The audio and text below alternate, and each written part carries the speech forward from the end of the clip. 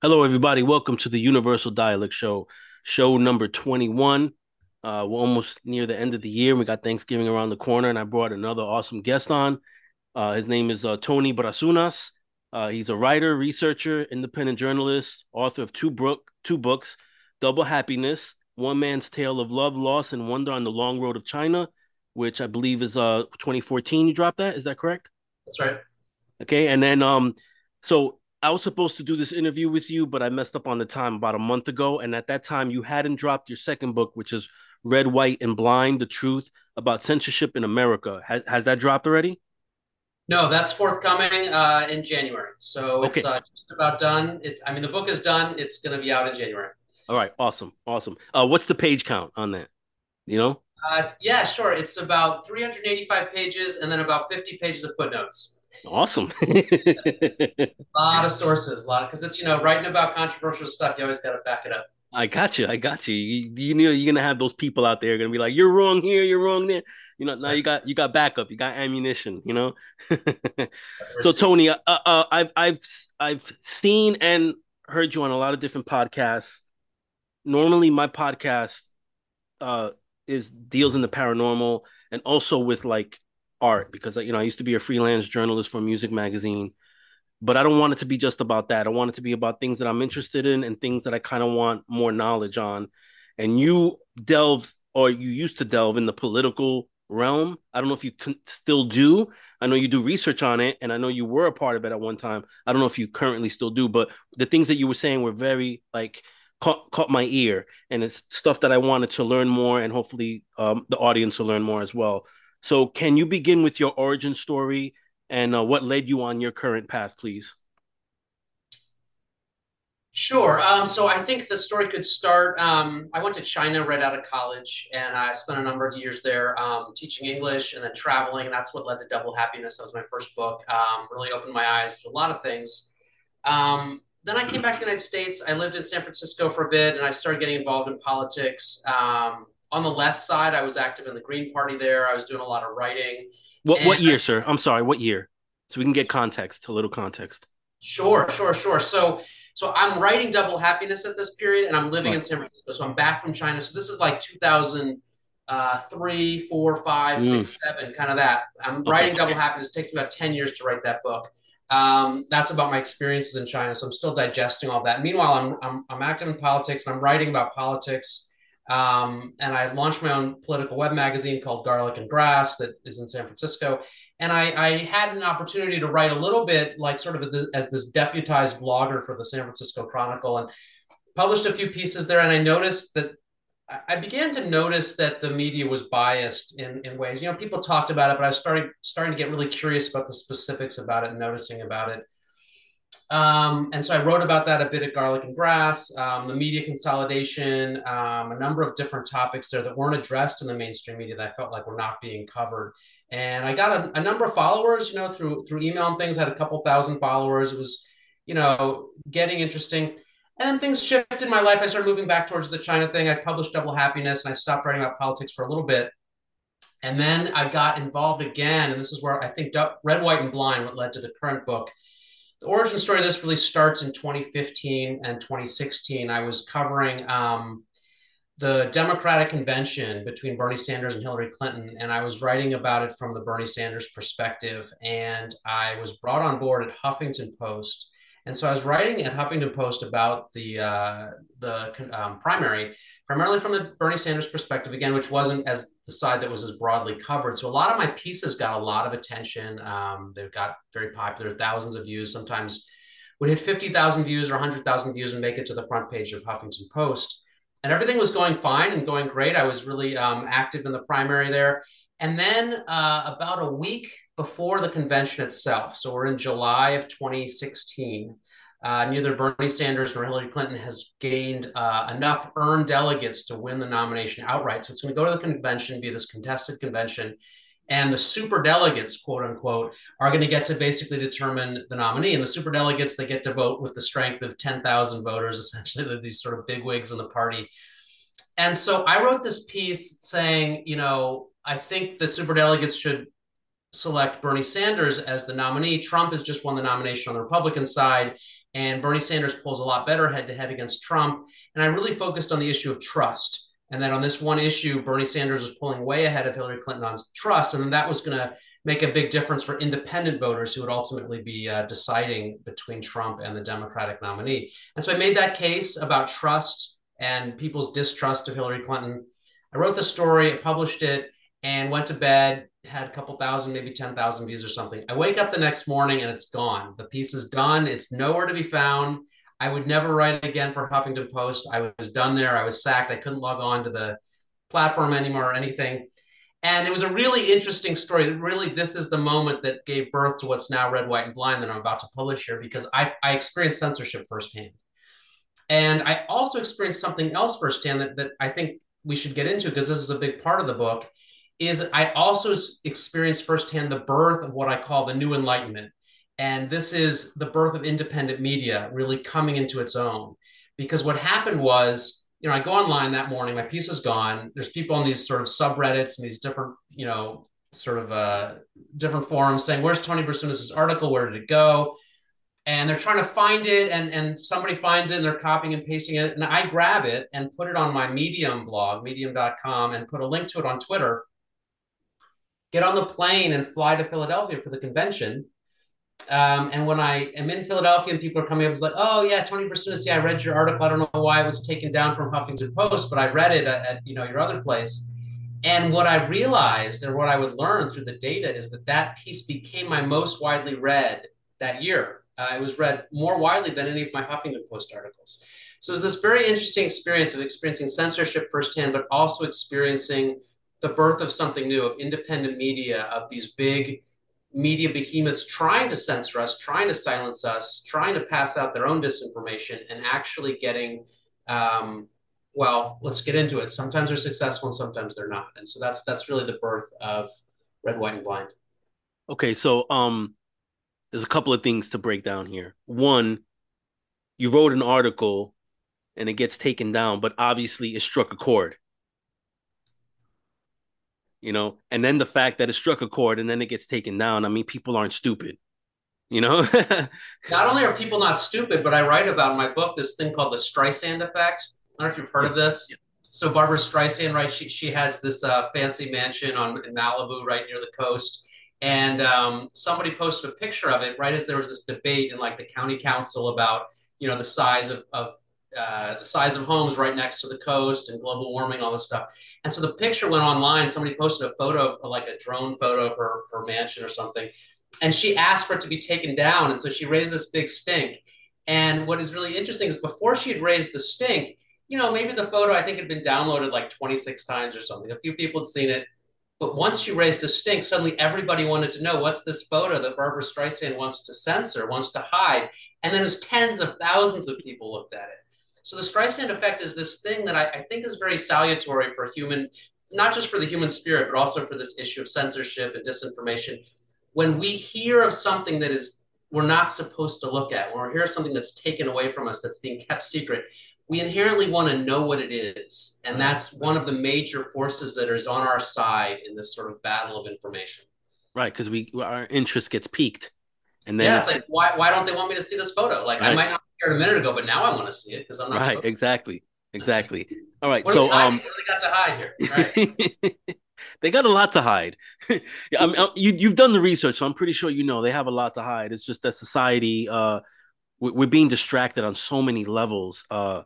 But I think we're waking up. Supposedly, that's what people say. Um, so when your article gets taken off, you can't log in. I take it that you didn't get an answer as to why. Did anybody talk to you and say this is why your article was pulled off? No, I have several theories, and I write about that in Red, White, and Blind. I have a whole chapter that sort of goes into that experience. I did have a buddy of mine. It's like a friend of a friend, lawyer, write them on legal letterhead. What happened to Tony Brasunas? You can't just yank this guy down.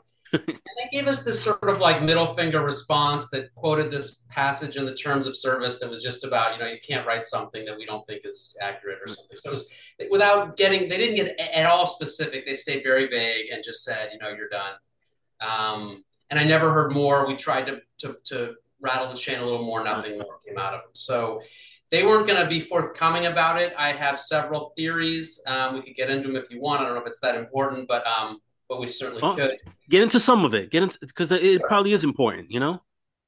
Yeah. So a couple theories. So the first theory is, I'm writing about the Clintons and writing about some of the reasons people don't trust Hillary Clinton. So I mentioned some of the things that went on.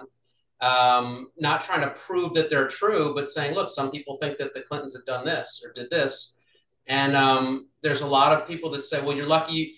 Somebody in the last podcast I was on, he's like, oh, when you said you woke up the next morning to find your article gone, he's like, I thought you were going to say you didn't wake up the next morning because the Clintons have this reputation.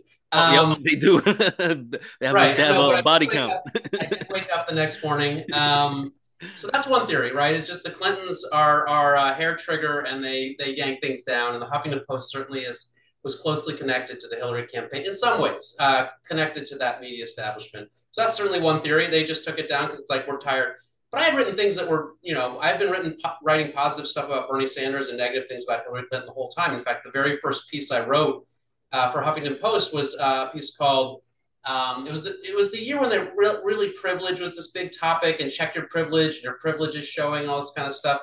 Right. And it was people were saying that like, if you're going to support Bernie Sanders, like check your privilege, kind of just sort of this idea of sexism that like, how could you vote for a man, check your privilege.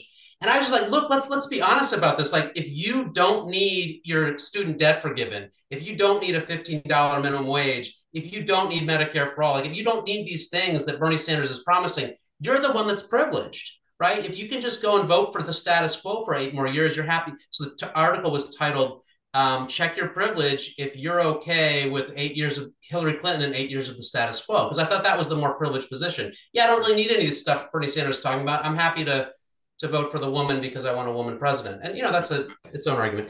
So anyway, so I'd written a number of things that were not positive about Hillary Clinton. So I'm not sure that's the theory. My other theory is that you have in our country the way our political system works, and the two parties. And I have this poster above me that Yeah, the the elephant elephant. and the Yeah, donkey, right? They're yeah. playing with the beach ball, and the people underneath are the normal citizens. They're like, "Do we get to play with the beach ball?" And the donkey and the elephant are like, "No, no, no, you never get to play with the beach ball. We No, just no, no. we just push it back and forth."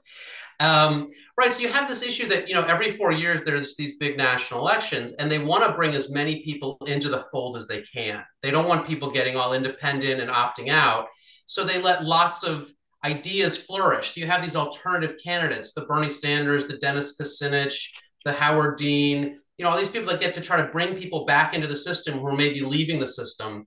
But then at a certain moment, when you get close to the convention, it's like, okay, enough with the foolery. Time to now vote for the person we already pre-selected for you. So now it's time to get in line behind Hillary Clinton, or the Republican side is its own little animal we could get into. So there's an element. I mean, the timing was exactly when they were basically starting to pare back all of the pro Bernie stuff. I mean, and I was at the convention, and it was just outrageous the level of wit, the level of the media manipulation of how the convention was presented on television was stunning. I knew I was probably going to see a few things. Oh, they're probably going to just make it look like everybody's for Hillary, nobody's for Bernie Sanders. But it was stunning. I mean, they literally were running white noise machines over all of the Bernie Sanders areas in the Right. convention. They hired actors to come in and sit in their seats. So they banned all of the Bernie Sanders volunteers from the convention. I mean, they did so many things to make it look like everybody in Philadelphia was behind Hillary Clinton, when the fact was there were a lot of Hillary Clinton supporters there. And I'm not saying there weren't. There are a lot of people that wanted her to win the nomination.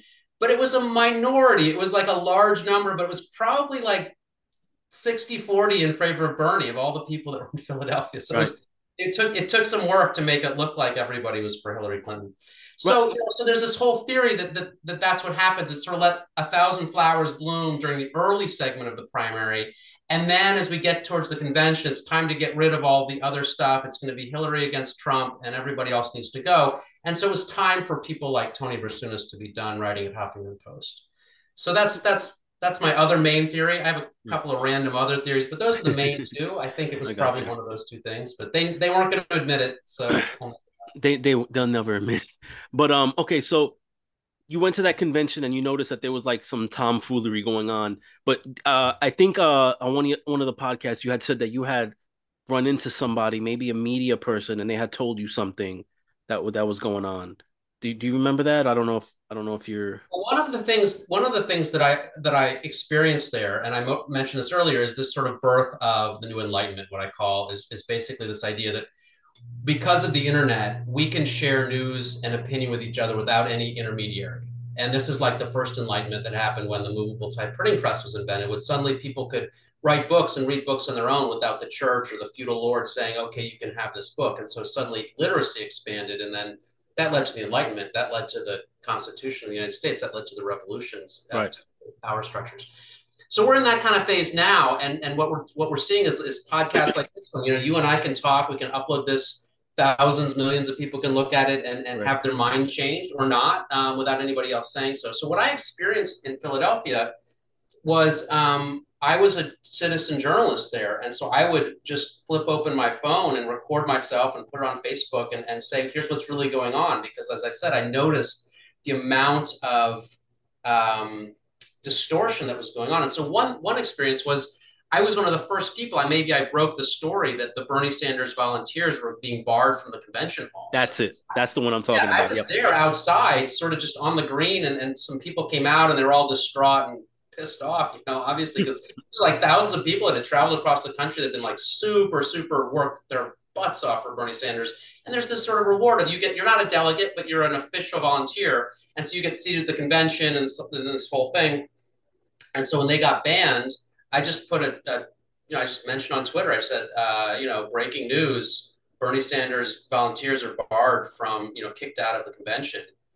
And yeah, it got thousands of retweets and became, it sort of broke that story. And that was an experience, again, of me participating in, nobody had like paid me to go there. I just, Right. went there on my own and was breaking news.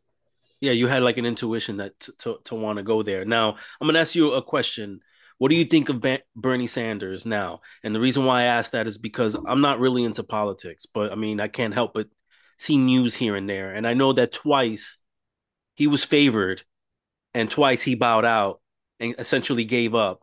And then there was money that was he was backed by a lot of money, and that money wasn't given back to the people that you know what I mean? So like I did get, it's interesting. I donated a lot of money to Bernie Sanders. I got a partial refund of like the money that I donated that was above the amount you're supposed to donate in a year. So I think I got like a $700 check. Some of the money came back, but no, it's a really good question. And I think Bernie Sanders, I was fairly cynical about politics in 2015 when I got on board with Bernie Sanders. And I decided to kind of suspend some of my disbelief and say, like a part of me is telling me in the back of my head, like, these guys are all liars and crooks. um, and some of them are, probably most of them are either fools or cowards or crooks. It's probably, I'd say, the makeup of the majority of Congress at this point. Although I'm always happy to be proven wrong. I think Bernie Sanders, yeah, I think he had a real opportunity to push the envelope and chose not to, and chose to sort of back down and get in line. And I saw that first in 2016, right after the convention, but actually throughout it. I mean, I wrote a lot about some of the irregularities in the right, elections in Arizona, New York, number of states that he should have contested. And it's really interesting to see now that the elections are being contested from the right and people are getting all upset. But our elections have been really problematic for most of this century. We started shifting to electronic voting machines in the first decade, and now the shift is almost complete. And there's a lot of issues with our elections. That might be my next book. Something I care a lot about, and I didn't spend the time researching. I wrote the book about the media. But yeah, so that happened with Bernie Sanders in 2016. I supported him again in 2020, slightly less enthusiastically, but and then we had that Iowa fiasco where that caucus was almost certainly rigged by the Shadow app, and I wrote a whole long article about it and a large blog entry where I did a ton of research, and I mentioned that a bit in my book. But again, my book Red, White, and Blind is more about the media rather than the parties, and right. so it's really analyzes not was the election rigged, was it stolen, but how does the media cover it? Because I realized that if I just wrote the book about the elections, you're up against this really intense system that prevents the discussion of it. And I realized it's really the media is the big issue. Even before the political parties and the elections, is the fact that the media creates what we think is going on. You hear the word narrative used a lot, and I really use that. I really delve into that word in Red, White, and Blind because the narrative is it's not just Bernie Sanders is running for Congress or running for the presidency. It's the whole story behind it. It's this, he's a progressive and he's not electable, or he's an angry, sexist Jewish guy. All of the whole narrative that is created around it by the media, teaching ourselves the literacy, what I call media consciousness, to understand that those narratives is more important, I think, than understanding whether the elections are rigged or not. Because what that does is that allows us, it's the idea of like teaching a man to fish versus giving him a fish. If Right. you learn media consciousness, that's what I want people to get out of my book, because that's learning how to fish. You can read my book. I'm going to tear apart, a ton of narratives, a ton of stories in the book. You're going to learn the truth about, the origin of the coronavirus and Jeffrey Epstein, all this stuff. I really delve into a lot of it. But what I really want people to get is media consciousness, is the ability to say, okay, here comes a narrative. Who's saying it? What are they saying? What do they want me to feel? What do they want me to be scared or angry or happy? And really think about that, and who's not allowed to speak on this issue. And that's why I propose a balanced media diet, because I think that's the way to get to media consciousness. Yeah. So with Bernie Sanders, yeah, by now at this point, we've gone through COVID and the pandemic and the Ukraine war. Yeah, there's very little left of the real fiery anti-establishment progressive Bernie Sanders that was there in 2015. He's quite a bit more just like a Democrat, which I don't support either of the parties, so I'm not really supporting Bernie Sanders anymore. Right. It's Yeah. like religion in a way. Like you could be spiritual, but organized religion, I don't know. I don't trust it. Yeah, well, it's that was the first enlightenment. All right. Yeah. So you've done a lot of research on censorship, and I know that in the last like few years, before COVID, during COVID, and now censorship is at like an all-time high. But in your research, when would you say like censorship? Like, do you have any like examples of censorship from the past? Well, sure. I mean, I start the book with Jeffrey Epstein and the origin of the virus because I want to start on a non-partisan place. I don't want people to say Tony Brasunas is writing the Republican book or the Democrat book about censorship and disinformation. This is a non-partisan issue. This is, to the extent that people really get behind one of the parties, I think they're actually even more blinded. But the term red, white, and blind, I mean that to indicate we're all deceived to some extent. Like the deception and the censorship and the propaganda are so sophisticated that I can't just like say, oh, I'm Tony Brasunas, I'm a smart guy, I read a lot, so it doesn't affect me. No, it affects all of us. Right, All of right, us are to some extent deceived. And so we all have this path to walk. And it's not like a short path, it's a long path of teaching ourselves to understand media narratives and to really think about it. And the idea that you can just not inhale and like, you have people that you're into like, I just don't read the news. I don't pay attention to it. And that's not an option either, because the narratives, again, it's not just the news story. The narrative is what we think is going on here in our right. life. What we Know thy think, enemy. why are people wearing masks right now? Why Right, are people taking this injection? Why are people going to the polls to vote, right? And even if you think you can just sort of, I mean, maybe if you went off and lived on a mountaintop and like ate rocks, like you'd be fine. But, for the rest of us, and even if you think you can opt out, it's going to come in through your family and your friends.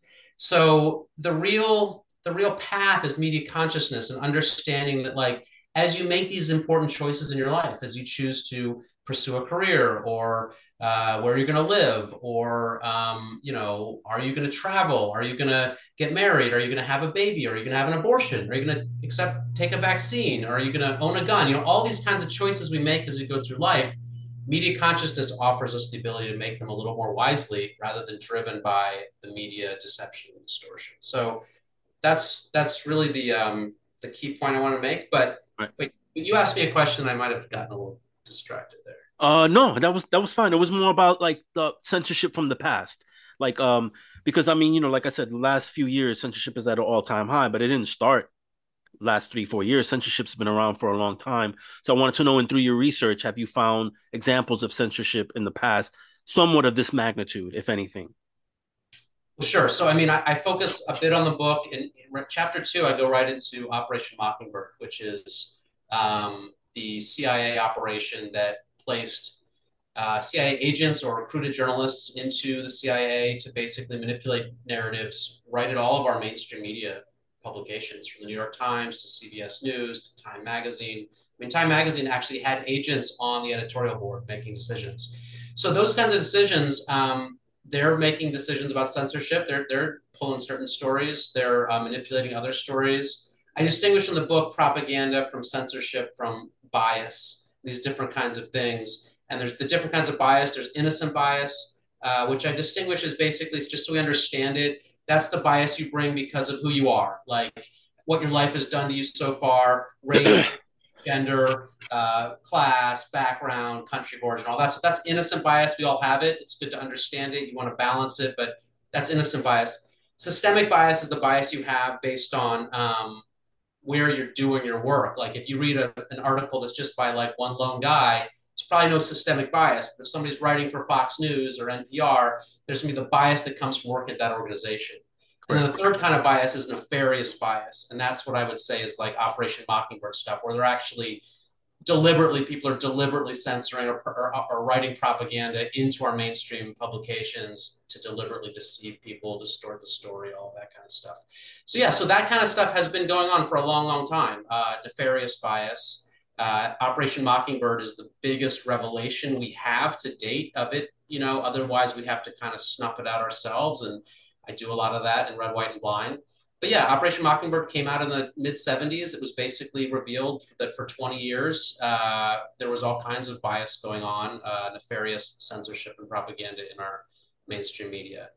And then, you know, since then, certainly it's continued, because what we have is all the media, basically all of the mainstream corporate media, is owned by five giant corporations. Correct. And so those five giant corporations, if there's something that they don't want you to think about or read about or talk about, it's probably not going to show up in a mainstream corporate. I mean, things get through, you know, it's like a sieve, and some things every once in a while, so, you know, somebody gets through. But then that person usually gets, you know, fired, or it gets censored as disinformation or something like that. So Don't yeah. they also sprinkle the truth sometimes just to kind of just to trick us like a little bit here Oh and there? yeah, no, the best propaganda is mostly true. I mean, the best propaganda is always mostly true. Yeah, if you just read an article that's like completely out of left field, nobody's going to buy it. What the best, and that's why I say, you know, I spent a lot of time in China, and like the Chinese propaganda system is very thick, but it's not very sophisticated. You know, so a lot of people in China, you talk to them, they know their media system is propaganda. It's like basically you have to kind of read the tea leaves there, and you understand that this is what the government wants you to think about something. In the United States, I say this is the most sophisticated propaganda instrument that's ever been created. I mean, the fact that the New York Times is an outstanding, amazing, unbelievably dishonest publication, but it's fabulous. I mean, you pick up a copy, the thing weighs about 10 pounds. Right. And, you know, and in every issue, there's at least, you know, a half dozen brilliant articles, like really well, like, and maybe it's about, you know, a band or a restaurant or a home run or, you know, something. But within the news, every article is going to be, again, it's going to be like 75, 85% true. And then there's just this like, and it isn't necessarily that they're even 15% lies. It might be 2% lies or 1%, but it might be 15% spin it in this way where then it fits with the narrative, you know? So you Right. It's like, guiding you toward that narrative. yeah, and guiding you away from other Right. narratives, because the most valuable asset that the corporate media has is the ability to write the narrative. When they lose that, which is what happened in 2016 with the Bernie movement and the Trump movement, when independent people like us can control and write our own narrative, that is terrifying to them, and that is what these labels disinformation is really about. It's about basically labeling narratives that are outside of their control as false so that they can be censored, taken down, things like that. So what's going on recently is pretty much Operation Mockingbird, but a little bit more modified, right? So it really didn't die. They just modified it. Yeah, I have a whole section in Red, White, and Blind where it's called like, "Do these mockingbirds still sing?" You know, and because that's why it's called Operation Mockingbird, right? The idea of a mockingbird is that one writer, like at the New York Times or the Washington Post, some prestigious place, might be CIA or might just be, you know, working for one of the, you know, one of the political parties or something like that, can write one article and then the other journalists and other ones hear it, and like mockingbirds, it's call and response. And so Right. then that same article gets blasted out. And this has a number of benefits because it first of all, it removes the need to like overtly conspire and collude, right? So you don't have to find that there was a text message between Joe Schmo at New York Times and Jane Doe at the Washington Post saying, okay, it's time to write an article about, Afghanistan. No, they just see it in the news. They see it in the other paper and they say, okay, this is what I'm supposed to do. So it's a call and response. So Right. there's no obvious collusion. The other thing that's really great about this from their perspective is that the science of propaganda has been quite honed to an art form over the last 100 years since it was developed in the 19 teens and 20s. And one of the core discoveries is that if people hear something multiple times from different angles, they tend to think it's the truth. The brain, unless you really have media consciousness and you're aware. So, like, if you just hear like one random person say, "Oh, I think there's going to be a lockdown in 2 weeks," you're like, "Yeah, whatever. That's a stupid idea." But then if you hear it again from this other place, and this other place, and this third place, like, oh, I guess that's what's going to happen. It just Right. becomes the truth. And that's the truth. And almost any story can be manipulated that way. So that's Operation Mockingbird. That's why it's called Operation Mockingbird. I mean, they named it themselves. Right. Um, Right. yeah, so that's how it works.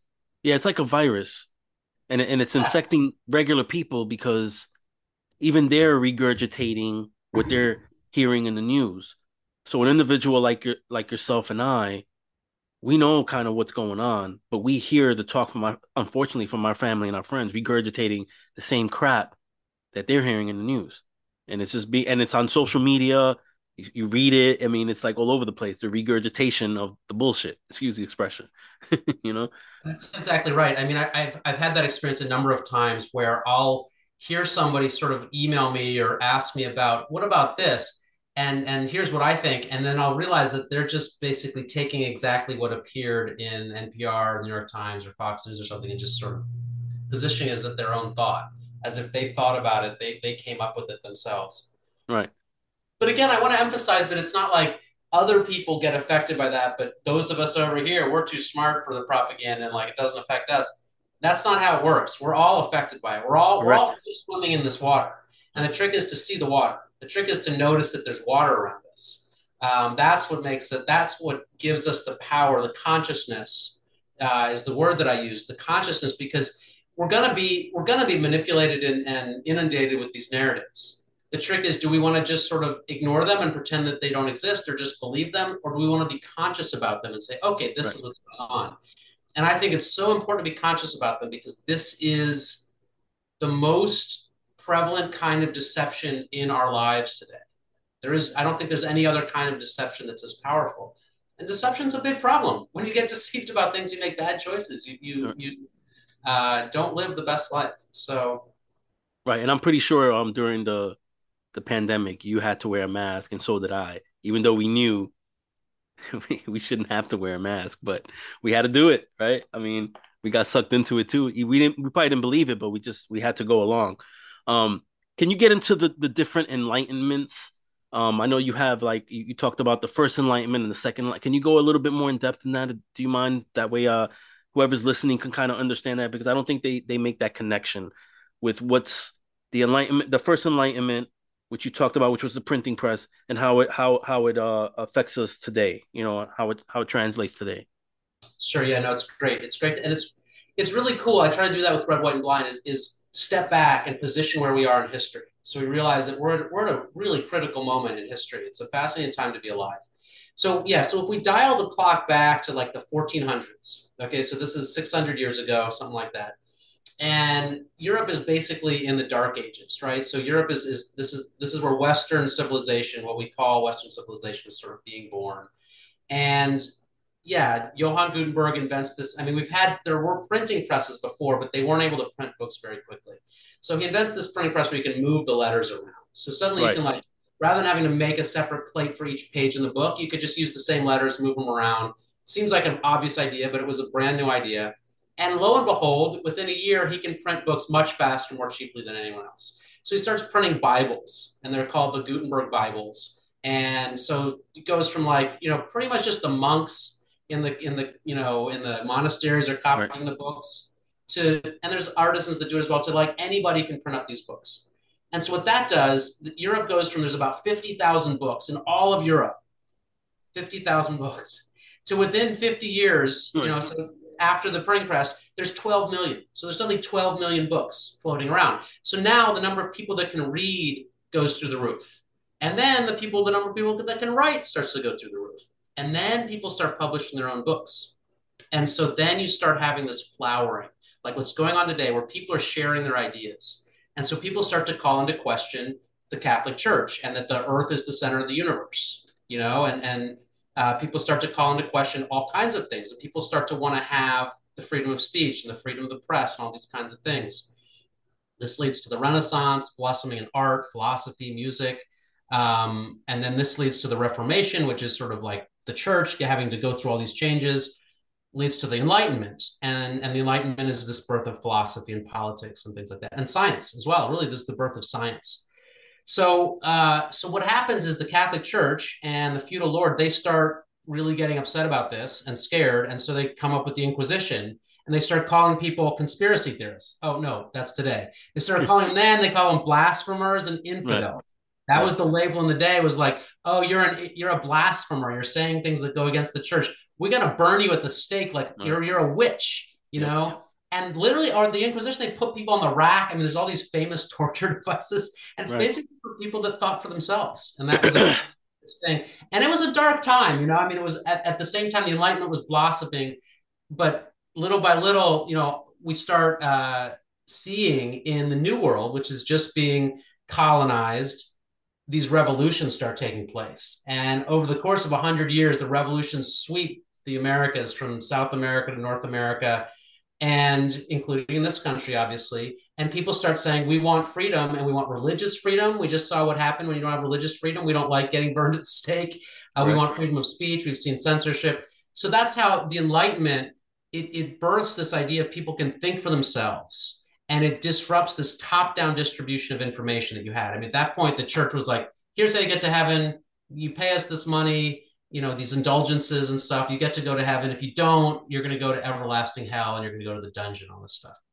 So that's the first Enlightenment. And so that leads to our Constitution. In the Constitution, we have the freedom of the press and the freedom of speech.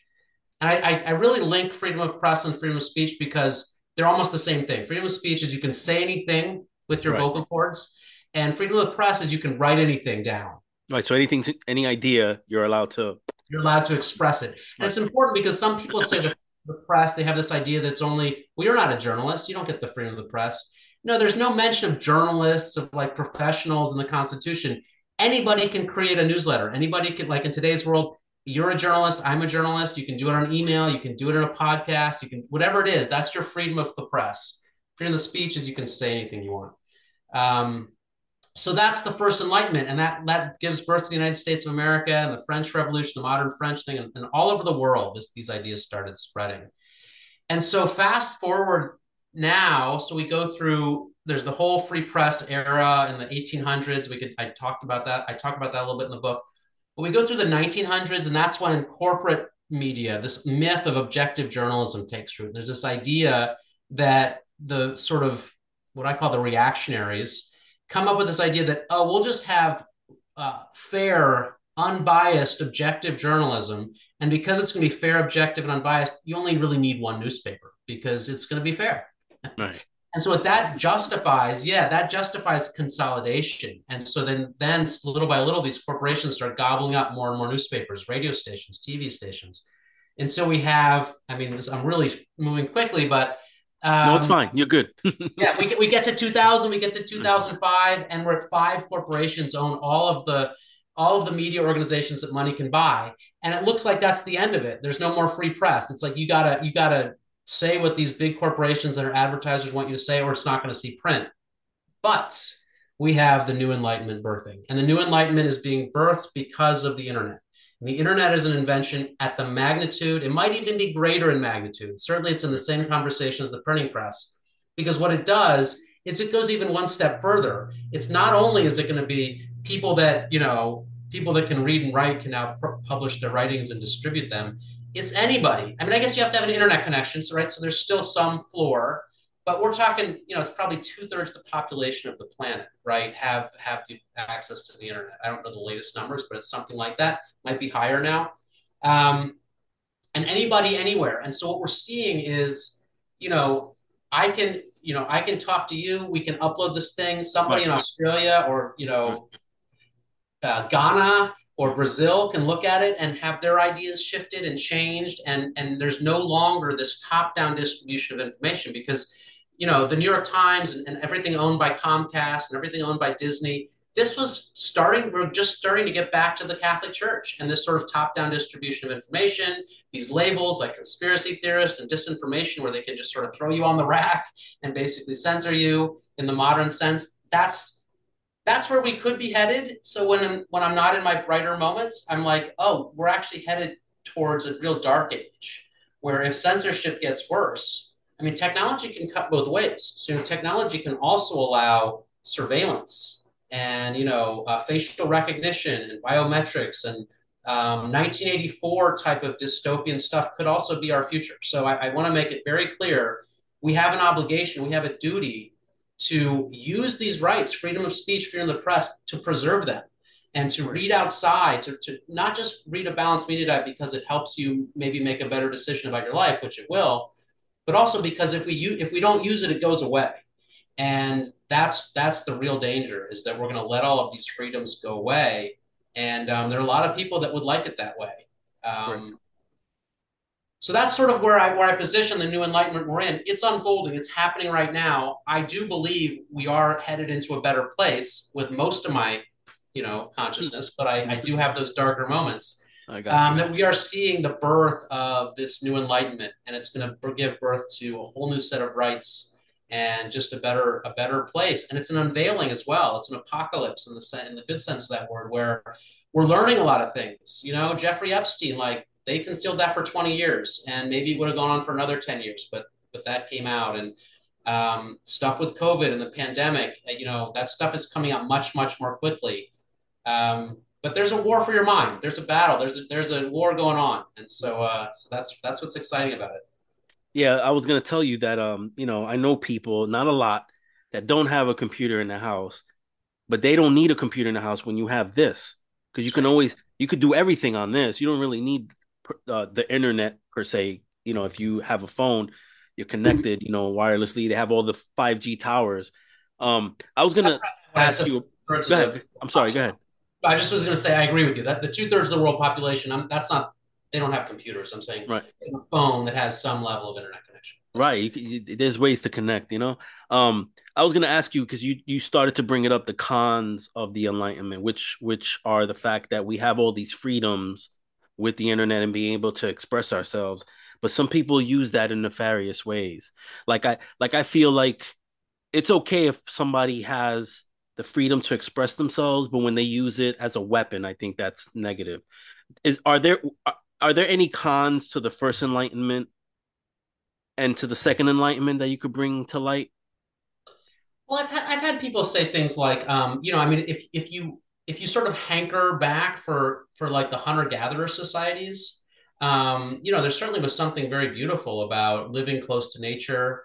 Before people were sort of herded into factories in the first industrial revolution, or herded into office towers in the second one, and you live this sort of meaningless life. And there's movies about this stuff, and so I think that's when I've heard it attacked. It's usually saying this thing of like this sort of atomizing of knowledge, where like the Enlightenment was basically breaking down everything, because that's what science ultimately is, and democracy is like breaking down smaller and smaller, like your perceptions of life, so that you can then reproduce it and understand it.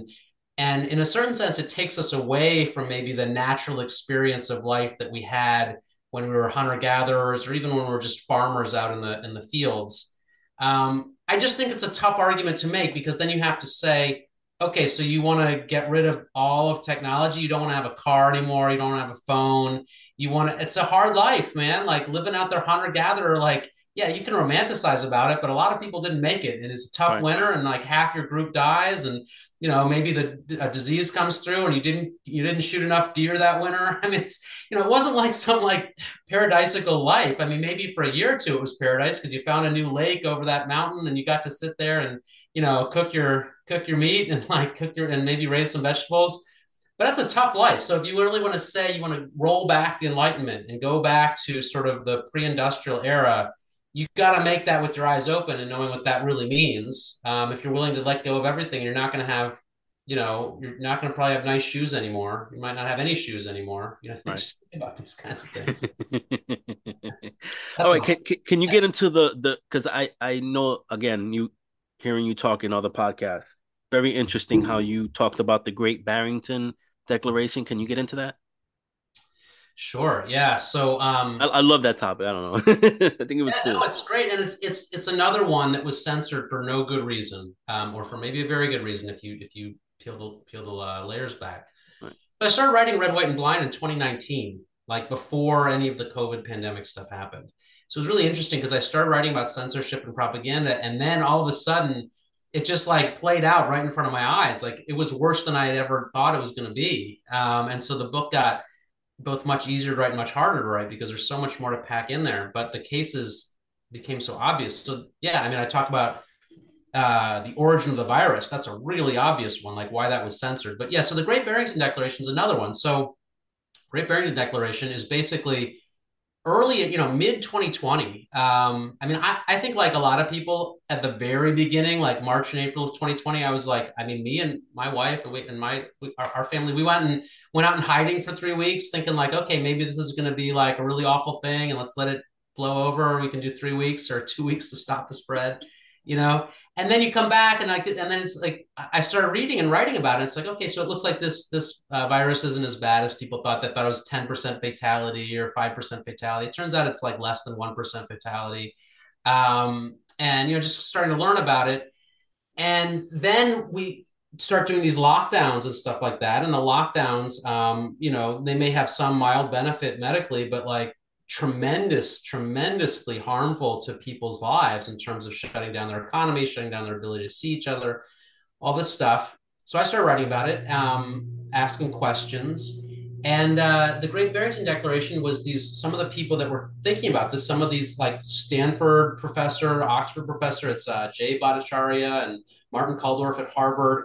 We're like, look, this whole approach to COVID is crazy. You're gonna basically kill people to save them, right? You're going to kill society to save it. What we need to do is recognize that this virus is far more dangerous to people that are older and people that have certain preconditions, and those people should be protected. So the idea was focused protection, and then we should let everybody else live their lives because we need to get to national immunity, and that's the only way this is going to blow over. And it was just brutally censored. It was just this, I thought, so I wrote about it in one of my early emails to my subscribers back in, I think, June of 2020. I was like, look, we're done. We've got a bunch of experts here. It's been signed by like 30,000 medical experts around the world. Great Barrington Declaration. This is how we should handle COVID. We don't have to do anything more. Let's protect the people that are really at risk, not just put them on ventilators where they 90% die, but actually think about protecting them. Maybe look at like early treatment options. And it was censored. And there's stuff that's not come out where, I mean, Fauci was talking to Francis Collins at the NIH saying, who's taking this down? We need literally, he's like, we need a devastating published attack on this immediately. Not, this is another approach to science. Science is about asking questions. Let's have an intellectual debate between the Harvard, Stanford, Oxford professors who propose this and our NIH guys who propose this other thing, or me, Fauci, who proposes, locking everybody down for months. No, it was like, let's censor this. Let's tear this down. And I think that will go down along with several other things, several of the other massive mistakes made, whether you call them mistakes or more deliberate harm done to society. The censoring of the Great Barrington Declaration. And I have friends who are at these universities who wanted to speak out in favor of it and were scared. Wow. And what were they being threatened, or they were scared because they knew something was coming down the pike if they kept talking about it? I mean, it's a little bit of an interesting question, right? So human nature is such that most people don't want to speak out. Most people don't want to take a risk, especially if they're have tenure and have a six-figure salary and like they've kind of made it. They don't necessarily want to speak out. Luckily for human nature, there is a percentage of people that will speak out and that have high integrity and can't live with themselves if they don't. But in the academic world, in the scientific world, we've reached a point. This is I didn't know this in 2020. I was mystified. I now know this in retrospect, trying to understand how this happened, how so many people stayed silent. There's a number of factors. So one is what I just mentioned, that sort of the human nature of people being timid combined with people being ensconced at very difficult to attain positions. There's a lot of people that want to get these tenured professor track positions that have the fancy salary and the fancy title. And they don't want to risk it. But there's also this element that there's a tremendous amount of financial power wielded by the NIH, which funds a huge amount of the grants and the studies at major universities. And so if you get on the wrong side of Fauci or Francis Collins or some of these people, you might not get your next grant.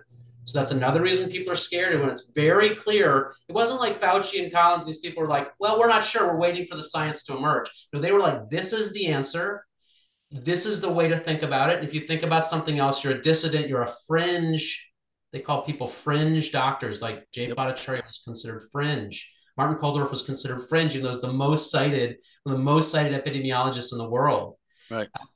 So that happens. And then the third force is you have pharmaceuticals. So the big pharma, all of those billions of dollars that they were going to make from the vaccine, which they did, made $30 billion dollars or hundreds of billions of dollars. Um, at least 30 billion. I'm saying that, but the number is much higher, I'm sure. All of that money also has a profound effect on this because a lot of that money goes to fund things like the FDA and funding studies and funding science. And so if you want to write a study that's going to say, yeah, we're not so sure masks are useful, or it's probably better to wait 5 years before we try this vaccine, those studies were not going to get funded because who's going to Right. pay? Nobody has any money to make from those studies. So that's why there are no studies coming out. Is ivermectin effective? Is hydroxychloroquine effective? There's nobody going to fund those studies because those are generic drugs. And so eventually there were studies that were small and they were then attacked because they were too small and things like that. So I'm not saying that ivermectin and hydroxychloroquine cure COVID. We don't know because those studies haven't been funded. Or at this point, there have been, and we do know that early treatment of some of these things was effective. But anyway, I don't know if I'm exactly answering your question, but No, yeah, you are. You yeah, are. that's the Great Barrington Declaration, and it is a crime. I think we will look back we will look back on it as a crime against humanity. That something like the Great Barrington Declaration was not followed early on. That we didn't realize the real way to treat COVID early on because it was being censored. Right. Yeah, Right. And yeah. the reason why I asked that question is because Fauci has a history. And I don't know if you did any research on Fauci and if you include that in your book, his past. So I've mostly read it. It's a thick, dense book, but Robert Kennedy Jr.'s book on Fauci. And there's Right. also a documentary that I watched. So I'm aware of a bit of it. His history with and HIV. HIV. There was also a movie that came out before COVID. I don't know if you remember it, the Dallas Buyers Club, which basically also goes into With, that, how yeah. the NIH basically was supporting drugs that were poisoning people. The whole AZT is what it Yeah. was. And there was a AZT. character in that Dallas Buyers Club, if you watch that movie, that like is not obviously Fauci, but is pretty much based on Fauci, and he's Yeah. a not a positive force in that movie. So Yeah. The Dallas Buyers Club. That's McConaughey. Right. yeah, Right. yeah, Matthew McConaughey, that's right. Yeah. Yeah, no, it's worth watching now and seeing how it pertains to the current era. Yeah. Yeah. I mean, it's kind of like they're telling you, they were telling everybody what's going on. I mean, Yeah. so here's Go ahead. go I'm ahead. sorry. You go No, ahead. no, no. Go, go, go, go. I just wanted to take a step back because Yes. Red, White, and Blind is about the media, and I really focus on the media and why these stories are being censored and everything like that. But I think it's really important to notice one of the things that's not covered is what I call perverse incentives. And so perverse incentives in our capitalist system are places where it's more profitable to do things that are detrimental to society.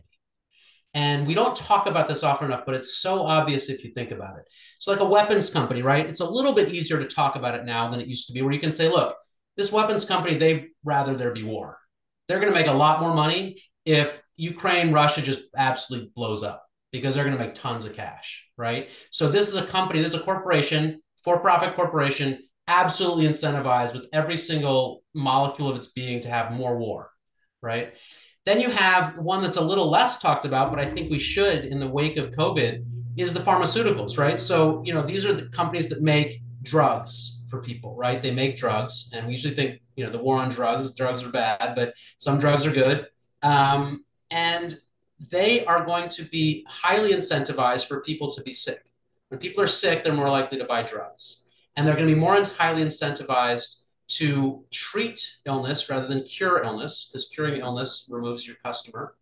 So to really think about this and take a step back and say, okay, so when we see something like a pandemic come along or a war come along, it doesn't mean the war isn't just. It might be just, it might not be. It doesn't mean that we don't need a new drug to treat this new illness. We might not, but it's worth it to take a step back and ask and say, let's distinguish the perverse incentives that are at play here because they may be highly detrimental to human society. Gotcha, my man. Thank you. So another question that I have, what does our future hold? They say it usually gets worse before it gets better. So what do you foresee in our future? Yeah, so the last chapter of the book, I really go into what I see for the future. And I think we are in the midst of this new enlightenment. We're probably in the second quarter, if it's a four-quarter football game or something like Right. that. It's still unfolding. We're not to halftime yet. It's going to be a fascinating time. Um, in the sense that it'll get worse before it'll get better, that's the sense that we're entering or we're already in a time without a consensual reality in the sense that if we tear down, like we've gotten this far, right? If you talk to the older generations, they'll say, well, we would turn on Cronkite or, and we'd know what was going on in the world. And that was sort of consensual reality. We agreed that this is what Vietnam is. And this is what, um, you know, Ronald Reagan is all about. But we're entering a time now as the new enlightenment takes hold and where we're all getting our news from different places and we're following independent media and we're learning media consciousness, that there's going to not be a consensual reality. And that's disconcerting for people. That's a tough thing to go through where it's like, you and I don't agree on reality. We don't agree with what's really happening. And so that's the element that there's some darkness to go through before we get to the light in the sense that there's going to be times where we're not going to agree on things. And those can be dangerous times. Those can be times when you do have wars and revolutions where one group of people thinks this is the problem, the other group of people thinks this is the problem. They have to fight it out. So I'm hopeful that we don't go there because I think knock on wood, I hope that we're here, I'll knock on wood. Right. I'm hopeful that wherever you got some, that we're in a phase that because of the new enlightenment, it empowers us to directly connect with each other. So it's a lot harder to hate somebody and to want to pull a gun on them if you know them and they're also just trying to put food on the table for their family. Right. They're also just hoping that they're warm in the winter and maybe they get to do something meaningful with their lives. That's who humans are. We're all that. We're all doing those things. So if we have that and we can connect with each other, I'm hopeful that we don't allow things to devolve into war. And that's also why my book, I try to be sort of anti-polarizing. I see media consciousness as an anti-polarizing activity, where if you go and you spend half your time or a third of your time reading what the other side reads, you might not agree with them. You might still have your views on abortion or vaccines or guns or the war or whatever it is, but you understand that viewpoint. And so now the person that thinks that isn't and the evil other person or the evil demon, it's somebody who disagrees with you and you can maybe like have them over for a beer and talk it out and see what they think. Right. So I think that the way out is through, and we have to go through this time of no consensual reality. But what it's allowing us to do is it's allowing us to see the truth about a lot more things. We're going to learn about the truth about a lot more things, and it's going to be very powerful. And so I'm very hopeful that as we get here, as we go through this time, we're going to be living in a much more truthful world where we can connect with each other. We don't get divided and conquered into the red and blue camp and the men versus women and the white versus black and like all those kinds of things that there's always some differences and people have some differences, but all that stuff is manipulated and driven home and pushed because divide and conquer is the age old way to manage power. So how would you compare? Because you were in China. How would you compare like their life compared to ours? Like what are we missing? You know? Yeah, so the Chinese, I mean, it's a beautiful country, amazing scenery, wonderful food, great people. I should make it clear, we don't want anything to do with their political system or their media system. Right. They have an enlightenment there, not the first one, and I don't know if they're going to have the second one. We'll see. So they don't have the sense of the individual that we do. They don't have the sense of individual rights that we do. It's starting to grow there, Right. but it's a very different culture in that sense. Um, like the thing I said before, I mean, it's the same. People want to put food on their family, put food on the table for their family. They want to have a meaningful life. They want to, keep themselves warm and comfortable and all those things for sure. Um, what are we missing? I mean, I wrote a whole book about China, Double Happiness. It's a lot. Yeah. There are some things that in Western culture we miss for sure. There's some ways that we're, so unhappy, discontent. We're always, there's an element where we're driven towards discontent, and always looking for something else and think our happiness lies outside of us. And that's what double happiness is about, is that there's this profound happiness that comes when you accept what is. And that's a spiritual position. And I found that, wide brush here, careful generalization coming, might be mostly wrong, but that in general, Chinese people are a little more in touch with that, a little more in touch with that idea of like this happiness that comes from just appreciating what is. That's a profound thing, and it's a little more prevalent there. All right. And then so like this will be kind of like the last question. All right. So the title of your book, right, is Double Happiness, One Man's Tale of Love, Loss, and Wonder. What was the love and what was the loss? Can you get into that? Sure. So double happiness. Yeah. So well, I use those words in a couple of ways. So there is a Right. love affair, and it goes south. So there's some love and some loss in China that I have. I meet somebody when I'm backpacking around the country, and it's beautiful, and then it you know It it's goes torn, away. torn asunder, and it's heartbreaking, Right. for me at least. And you read the book and let me know what you thought. Right. But there's more. There's more to it than that. I mean, really, what's going on in Double Happiness is I'm a young American who is coming of age, and so I'm kind of realizing that I have my own keys to my own happiness lie inside of me. And so as I backpack around and the whole world is stripped away and I have to learn Chinese just to communicate with people, I realize that I've been pursuing this happiness by trying to always find something outside of me, and that happiness is real. Like, I don't want to, that's why there's two happinesses. There's a double happiness, that there is when you strive for a goal and you reach your goal, that is real happiness, and that is something we should do in our lives, and it's important to have a goal, have a dream, move towards what's meaningful in your life. That's profound. And at the same time, the paradox is that we get just as much happiness and we get just as much contentment from noticing what already is, what already exists, the beauty of being alive, the beauty of being able to breathe and to have a mind that can learn. Like, I was just learning Chinese, and I didn't have to do anything. I mean, it's tricky, but like, you're already doing so much, and to just be aware of that and just be present to what already is and That's what it. already exists. Be present and look at what's right in front of you. Sometimes we ignore what's in front of us and we're too busy looking what's ahead of us, you know? Yeah, Um the love is being aware of what you're longing for, and then allowing yourself to move towards it. right. Okay, and then I don't know if I'm pretty sure you've heard recently that GOP is going after Biden. Um do you know what are your thoughts on that? GOP's going after Biden. Well, sure. You mean yeah, because in what way? Be more Well, specific. because I heard that there were certain things that they found out, like he was selling a lot of our gas reserves to China, um, some other nefarious things, the pedo stuff. So there's several things going on there, right? For sure. So there's Right. the Epstein stuff, and there's pedophilia. I mean, it's just some of the most awful, nasty, disgusting stuff you can imagine. I mean, I write about that first in Red, White, and Blind, because we have to acknowledge that there was a major, basically, a rape ring abusing girls, like snatching girls off the street and things like that, at the apex of Western power.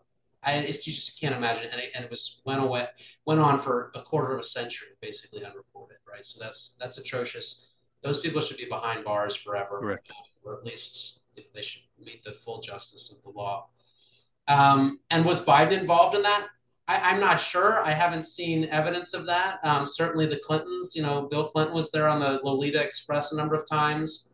Um, I mentioned Trump as well, and so some Trump people get upset at me, but there's flight records that Trump was there as well, although earlier on in the 90s, not in the 2000s. Um, but I think the Biden stuff is a little more about Ukraine and about like what I've seen is it's Hunter Biden on the board of Burisma. This latest stuff that came out with FTX is Yeah. really fascinating. I mean, it's just absolutely crazy. This guy makes off with billions of dollars of people's money, like almost everybody that invested in crypto on some level, which is a lot of people at this point, probably lost money to this thief. And it looks like there was an element to which he was involved with Biden, and that there was some kind of like, in Iran Contra, to really Yeah. understand the Iran Contra scheme, we had to understand this triangle of guns and money, and how it was one. It's like that with the FTX thing. It looks like people were donating crypto to Ukraine. That was some of that money was coming out of the Democrats, sending money for weapons, and then that money would go in crypto, which would be sent to FTX to Yeah. translate that money. And then they would take a slice and they would donate it back to the Democratic Party. And so that helped the Democrats win in the midterms. And it was this whole triangle. Yeah, I think there's a lot of meat on that bone. I don't know enough about it yet. Right. But the Hunter Biden stuff with the laptop and what that showed about corruption in Ukraine with the Bidens, I think there's some meat on that bone as well. I don't think it bodes well. I think that this presidential administration is corrupt. I think so. They probably all have been for quite a while. This one certainly is no better than the last, and probably is worse. Probably a bit worse than the Trump Right. administration. I hope they don't get away with it, but I just have a bad feeling that they'll find a way to get out of it somehow. Um, Now, like I told you in the beginning, I normally deal with like paranormal. I know it's a weird question, but I'm just gonna ask: have you had any weird things happen to you? Seen any UFOs or anything? I know you traveled abroad, and uh, any weird things? No, but I'm always looking out for it. I'm somebody who's like, when I hear like a house is haunted, I like go in Right. because I want to see if there's any ghosts or anything Do, like do that. you get any feeling when you're in there? I haven't. I mean, Okay. I certainly have a spiritual life, and I have an awareness of a higher power, and so I notice the actions of the higher power sometimes. But in terms of like a parent, is that paranormal? I don't think. But in terms of like the sort of, and I don't, to be honest, I don't know your specific favorite topics and your sweet spot. But in terms of like All of UFOs it. or like ghosts like sort of Right. popping up right over there, Right. my wife says she has seen things. My wife will He tell me. has. Yeah, she'll tell me that there's a spirit that she saw at this one particular place. I Wow. don't, I don't not believe her, and I don't believe Right. her. I'm just kind Right. of like, okay. I mean, it's like, it's almost like a religious question. Like, I'm not going Right. to tell I you. got you. It doesn't happen to everybody, but it'll happen. One day you'll see something, and then you'll think of me maybe. I don't know. Well, tell me. So, what do you see, or what are some things that you see? Oh, I was in well, my whole life has been essentially all paranormal. Wow. I have these things called shadow people. I don't know if you ever heard of it. I don't know if you're into any of it, but they're like these I don't know, they're like these shadow people that I've seen in my whole life. I've also had UFO experiences while I Hmm. was in the military, before I joined the military. I still have them now. Um, there's possible cryptid stories that I could talk about, but I don't want to get deep into that. But yeah, I've had a lot of experiences with things. I'll send you actually a couple of interviews that people where people have interviewed me, and I'll send them to you if you want to check it out. But Sure. Tony, thank you so much. I really appreciate it. Now that the book is gonna come out in January, I would imagine that's not where you're gonna stop. What's next for you? Any documentaries? Are you gonna be doing any book signings or anything? Are you gonna be doing any appearances? Yeah. So I encourage people, if you want to find out more or follow me or get the book, go to tonybrasunas.com. Or if you don't want to learn how to spell my last name, you can go to redwhiteandblind.com. Redwhiteandblind.com will get you there. Yeah, the book will be out in January. I'm also launching my own. I have a YouTube channel. There's just not much there yet, and hopefully it doesn't get banned and censored and taken down. But I'm going to have my own show there that's going to get started up here in the next couple Right. weeks, where I'm going to be basically taking on issues that come up in the and also issues in the news on a regular daily basis, or not daily, but probably weekly basis, helping people to develop this media consciousness. The idea is to see, okay, here's a story in the news, this FTX, collapse. What's going on? Who are we going to believe about this? Where do you find out? And like training your own integrity radar, I would say, your own ability to get a sense of what is really going on here through a balanced media diet. So I'm going to be launching that. That's going to be on YouTube, Red, White, and Blind. And then there's also balancedmediadiet.com. And I'm going to be launching there a site where people can build their own balanced media diet. Awesome. So yeah, and I have a Substack, which is where you should probably the best place to subscribe is the Substack, which is redwhiteandblind.substack.com. Tony Brasunas is there as well. So yeah, Send me all the links, and then I'll include that in the description below. And if you're worried about YouTube, there's another site called BitChute. I don't know if you ever heard of BitChute. yeah, for sure. And Rumble, I'm going to be Right. up to the updates there as well. I'm excited about Rumble. We'll see what happens. Right. It just went public a little while ago, and so it should start to have access to capital to start to rival YouTube in functionality. I mean, you need to be able to deliver a similar experience for people in terms of like all of the bells and whistles of YouTube and stuff like that. And Rumble is committed to free speech. At least that's Right. what they're saying. So I'm optimistic we're moving into an era where that's one of the first things that's going to change is the apps, the social media. We're going to be moving towards, the Facebooks and the Twitters. They're either going to have to move towards free speech or they're going to be replaced by the ones that do. Right. Uh, so I encourage us all, yeah, to use BitChute, use Rumble. Maybe don't try to build something on YouTube. Maybe I should practice what I preach. There's just a lot of people there on YouTube No, still. you could do use YouTube and then just do clips Yeah. and then have them go other places. Have you heard of Anchor? No, I don't know Anchor. Oh, Anchor is audio and video, and when you have an account with Anchor, it automatically uploads to Spotify. So you get Anchor Oh, and Spotify. cool. So if you want, I could send you a link to that if you want, and then Is there a site that would help where you upload a video and then it goes on YouTube, BitChute, Rumble, Odyssey? I'm looking for that right now. That would be cool because That would I'd be rather not have to manage right. all four I of those understand. Yeah. sites. We'll see what Yeah, happens. I'm pretty sure it exists. Something exists. I Yeah, just haven't found it yet. yeah, But yeah, that makes sense. But I'll send you a link to Anchor. And if you could send me a thumbnail of a picture that you're good with, so I could like a picture of yourself, so I can use that as a thumbnail for YouTube. And then, like I sure. said, just any links that you want people for sure to go to, I'll put that in the description. But again, thank you very much, Tony. Have a great Thanksgiving. Chris, Um, thanks so much, man. Very knowledgeable, and I'd love to have you back on in the future. Anytime. Yeah, just Yes, ping sir. me. Thank you. Have a great day. Thanks, Chris. You as well. Take All care. right.